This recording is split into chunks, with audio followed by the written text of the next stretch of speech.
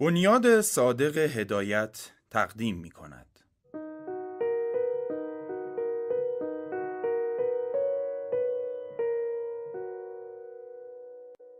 با صدای علیرضا اکبریان، حاجی مراد، اثر صادق هدایت.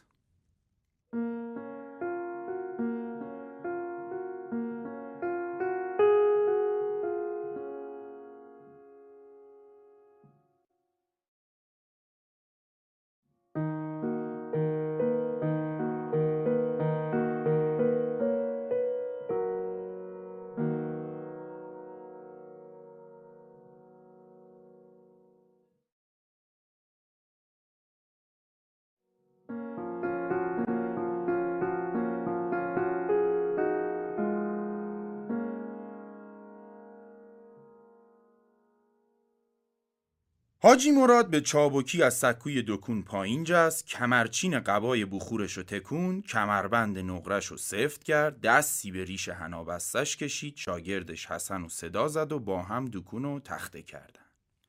بعد از جیب فراخش 4 قران در آورد و داد به حسن که اظهار تشکر کرد و با گام‌های بلند سود زنان ما بین مردمی که در آمد و شد بودن ناپدید شد. حاجی عبای زردی رو که زیر بغلش زده بود و انداخت رو دوشش، به اطراف نگاه کرد و سلانه به راه افتاد. هر قدمی که برمی داشت کفشای نوش قش قش صدا می کرد. میون راه بیشتر دکوندارا بهش سلام و تعارف می کردن و می گفتن حاجی سلام، حاجی احوالت، حاجی خدمت نمی رسیم؟ گوش حاجی از این حرفا پر بود. یه اهمیت مخصوصی به لغت حاجی می زاشت. به خودش میبالید و با لبخند بزرگ منشی جواب سلام میداد. این لغت براش حکم یه لقب داشت، در صورتی که خودش میدونست که مکه نرفته. فقط وقتی که بچه بود و پدرش مرد، مادرش مطابق وصیت پدرش خونه و همه داراییشونو فروخت، پول و طلا کرد و بنکن رفتن کربلا. بعد از 1-2 سال پولا خرج شد و به گدایی افتادن. فقط حاجی خودشو به 1000 زحمت رسونده بود به عموش تو همدان.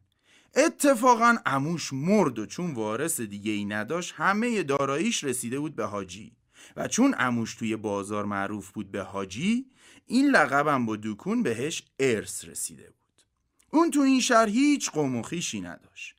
2-3 بارم جویای حال مادر و خواهرش که تو کربلا به گدایی افتاده بودن شده بود، اما ازشون هیچ خبر و اثری پیدا نکرده بود.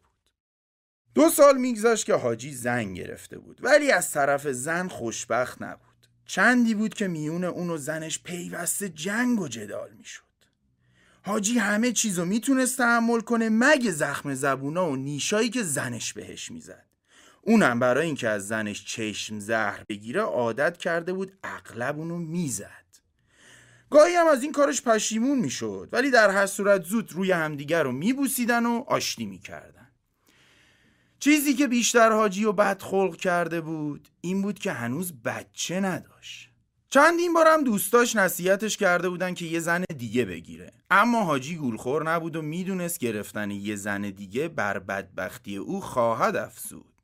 از این رو نصیحت‌ها رو از یه گوش میشنید و از گوش دیگه در میکرد. وانگهی زنش هنوز جوون و خوشگل بود و تازه بعد از چند سال با هم انس گرفته بودن و خوب و بد زندگانی رو یه جوری به سر میبردن.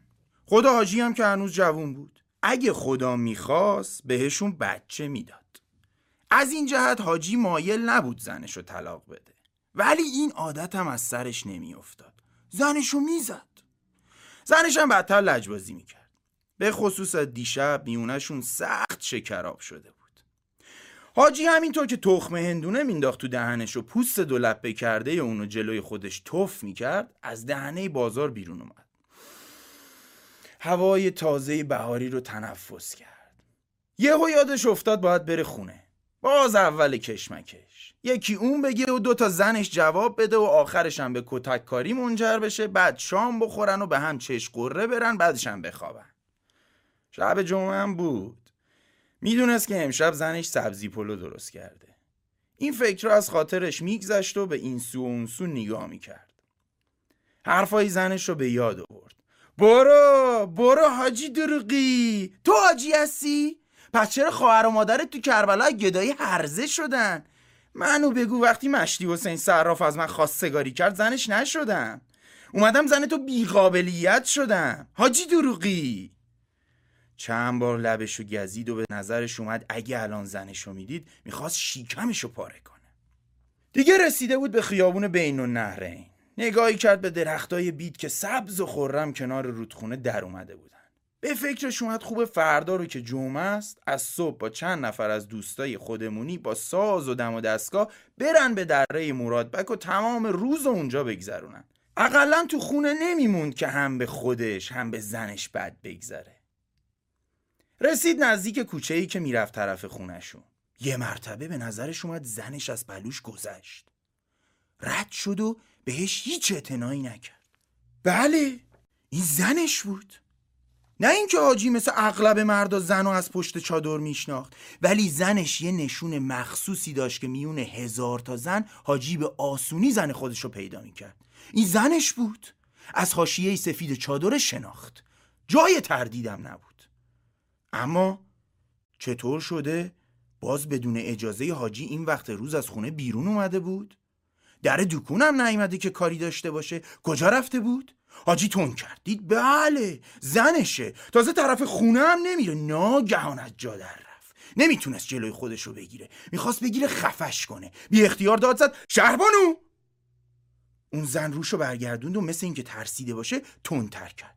حاجی رو میگی؟ سر از پا نمیشناخت. آتیش گرفته بود. حالا زنش بدون اجازه اون از خونه بیرون اومده، هیچ صداش هم میزنه بهش محل نمیذاره. به رگ غیرتش برخورد و دوباره فریاد زد آهای با تو هم؟ این وقت روز کجا بودی؟ وایسا تا بهت بگم. زن ایستاد و بلند گفت مگه فضولی؟ به تو چه؟ مرتی که جلوم بری حرف دهنتو بفهم. با زن مردم چی کار داری؟ الان حقتو به دستت میدم. آی مردم به دادم برسید. ببینید این مرتی که این مس کرده از جون من چی میخواد. به خیال شهر بی قانونه. الان میدم دست آژان. آقای آژان! در خونه ها تک تک باز میشد. مردم از اطراف به دورشون گرد اومدن و پیوسته به گروهشون افزوده میشد. حاجی رنگ و روش سرخ شد. رگای پیشونی و گردنش بلند شده بود. حالا تو بازار سرشناس، مردم هم دو پشته وایسادن. زنه روشو صفر گرفته و فریاد میزنه آقای آژان! حاجی جلوی چشمش تیره و تار شد. پس رفت، پیش اومد، از روی چادر یه سیلی محکم زد به زنه و گفت بی خود صداتو عوض نکن. من از همون اول تو رو شناختم. همین فردا طلاقت میدم. حالا برا من پات به کوچه باز شده؟ میخوای آبروی چندین و چند ساله منو به باد بدی؟ زنی که بیشتر؟ حالا نذار جلوی مردم بگم. مردم شاهد باشین. این زنیکه رو فردا طلاق میدم. چند وقت بود شک داشتم، هی خودداری کردم، هی دندون رو جیگر گذاشتم، اما حالا دیگه کار به استخون رسیده.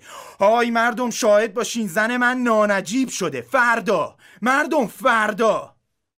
زن رو کرد به مردم و گفت بی غیرتا، شما هیچی نمیگین؟ میذارین این مرتیکه بی سر و بی پا وسط کوچه به عورت مردم دست اندازی بکنه؟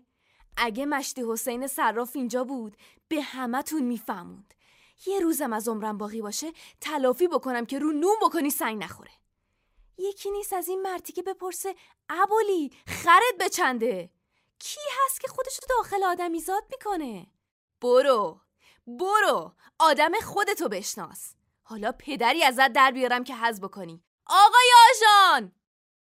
2-3 نفر میونجی پیدا شدن، حاجی و کناری کشیدن. در این بین سر و کله آژانی نمایان شد. مردم پس رفتن. حاجی آقا و زن چادر حاشیه سفید با 2-3 نفر شاهد و میونجی به نظمیه روونه شدن. میون راه هر کدوم حرفای خودشونو برای آژان تکرار کردن. مردم هم ریسه شدن دنبال اونا راه افتادن تا ببینن آخرش کار به کجا میکشه.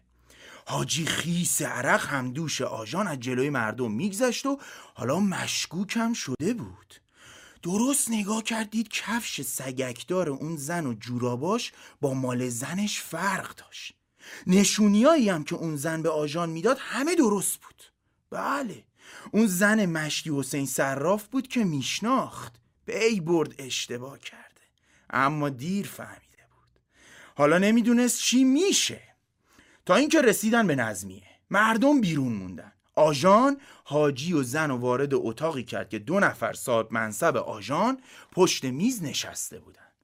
آژان دستو به پیشونی گذاشت و شرح گزارش رو حکایت کرد. بعد خودشو کناری کشید و پایین اتاق ایستاد. رئیس رو کرد به حاجی و گفت: اسم شما چیه؟ آقا ما خونه‌زادیم، کوچیکیم. اسم بنده حاجی مراد. همه بازار منو میشناسن. چه کاره هستی؟ رزاس. تو بازار دکون دارم. هر فرمایشی که داشته باشید اطاعت میکنم.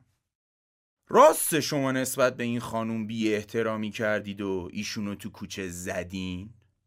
چه عرض کنم؟ بنده گمون میکردم زن خودمه. به کدوم دلیل؟ حاشیه چادرش سفیده. خیلی غریبه. مگه صدای زن خودتو نمیشناسی؟ حاجی آهی کشید. آخه شما که نمیدونید زن من چه آفتیه. زنم نوای همه جونورا رو در میاره. وقتی از همون میاد به صدای همه زنا حرف میزنه. ادای همه رو در میاره. من گمون کردم میخواد منو گول بزنه، صداشو عوض کرده. چه فضولیا؟ آقای آژان شما که شاهدین، تو کوچه روبروی 100 کرور نفوس به من چک زد. حالا یه مرتبه موش مرده شده. چه فضولیا؟ به خیال شهر هرته. اگه مشتی حسین بدونه حق تو میذاره کف دستت با زن اون. آقای رئیس. رئیس گفت: خب خانوم، با شما دیگه کاری نداریم. بفرمایید بیرون تا حساب حاجی آقا رو برسی. والا غلط کردم، من نمیدونستم، اشتباهی گرفتم. آخه من جلوی مردم آبرو دارم. رئیس چیزی نوشت داد دست آژان. حاجی رو بردن جلوی یه میز دیگه، اسکناسا رو با دست لرزون شمرد، به عنوان جریمه روی میز گذاشت. بعد به همراهی آژان اونو بردن جلوی در نظمیه. مردم ردیف ایستاده بودن و در گوشی با هم پچ پچ میکردن. عبای زرد حاجی رو از رو کولش برداشتن و یه نفر تازیانه به دست اومد کنارش وایساد. حاجی از زور خجالت سرش رو پایین انداخت. 50 تازیانه جلوی مردم بهش زدن، ولی خم به ابروش نیومد. وقتی تموم شد دستمال ابریشمی بزرگی از جیبش در آورد و عرق پیشونیشو پاک کرد. عبای زرد و برداشت و رو دوشش انداخت که حالا دیگه گوشش به زمین کشیده میشد. سر به زیر روونه خونه شد و کوشش میکرد پاشو آهسته تر رو زمین بذاره تا صدای قژقژ کفششو خفه کنه. 2 روز بعد حاجی زنشو طلاق داد.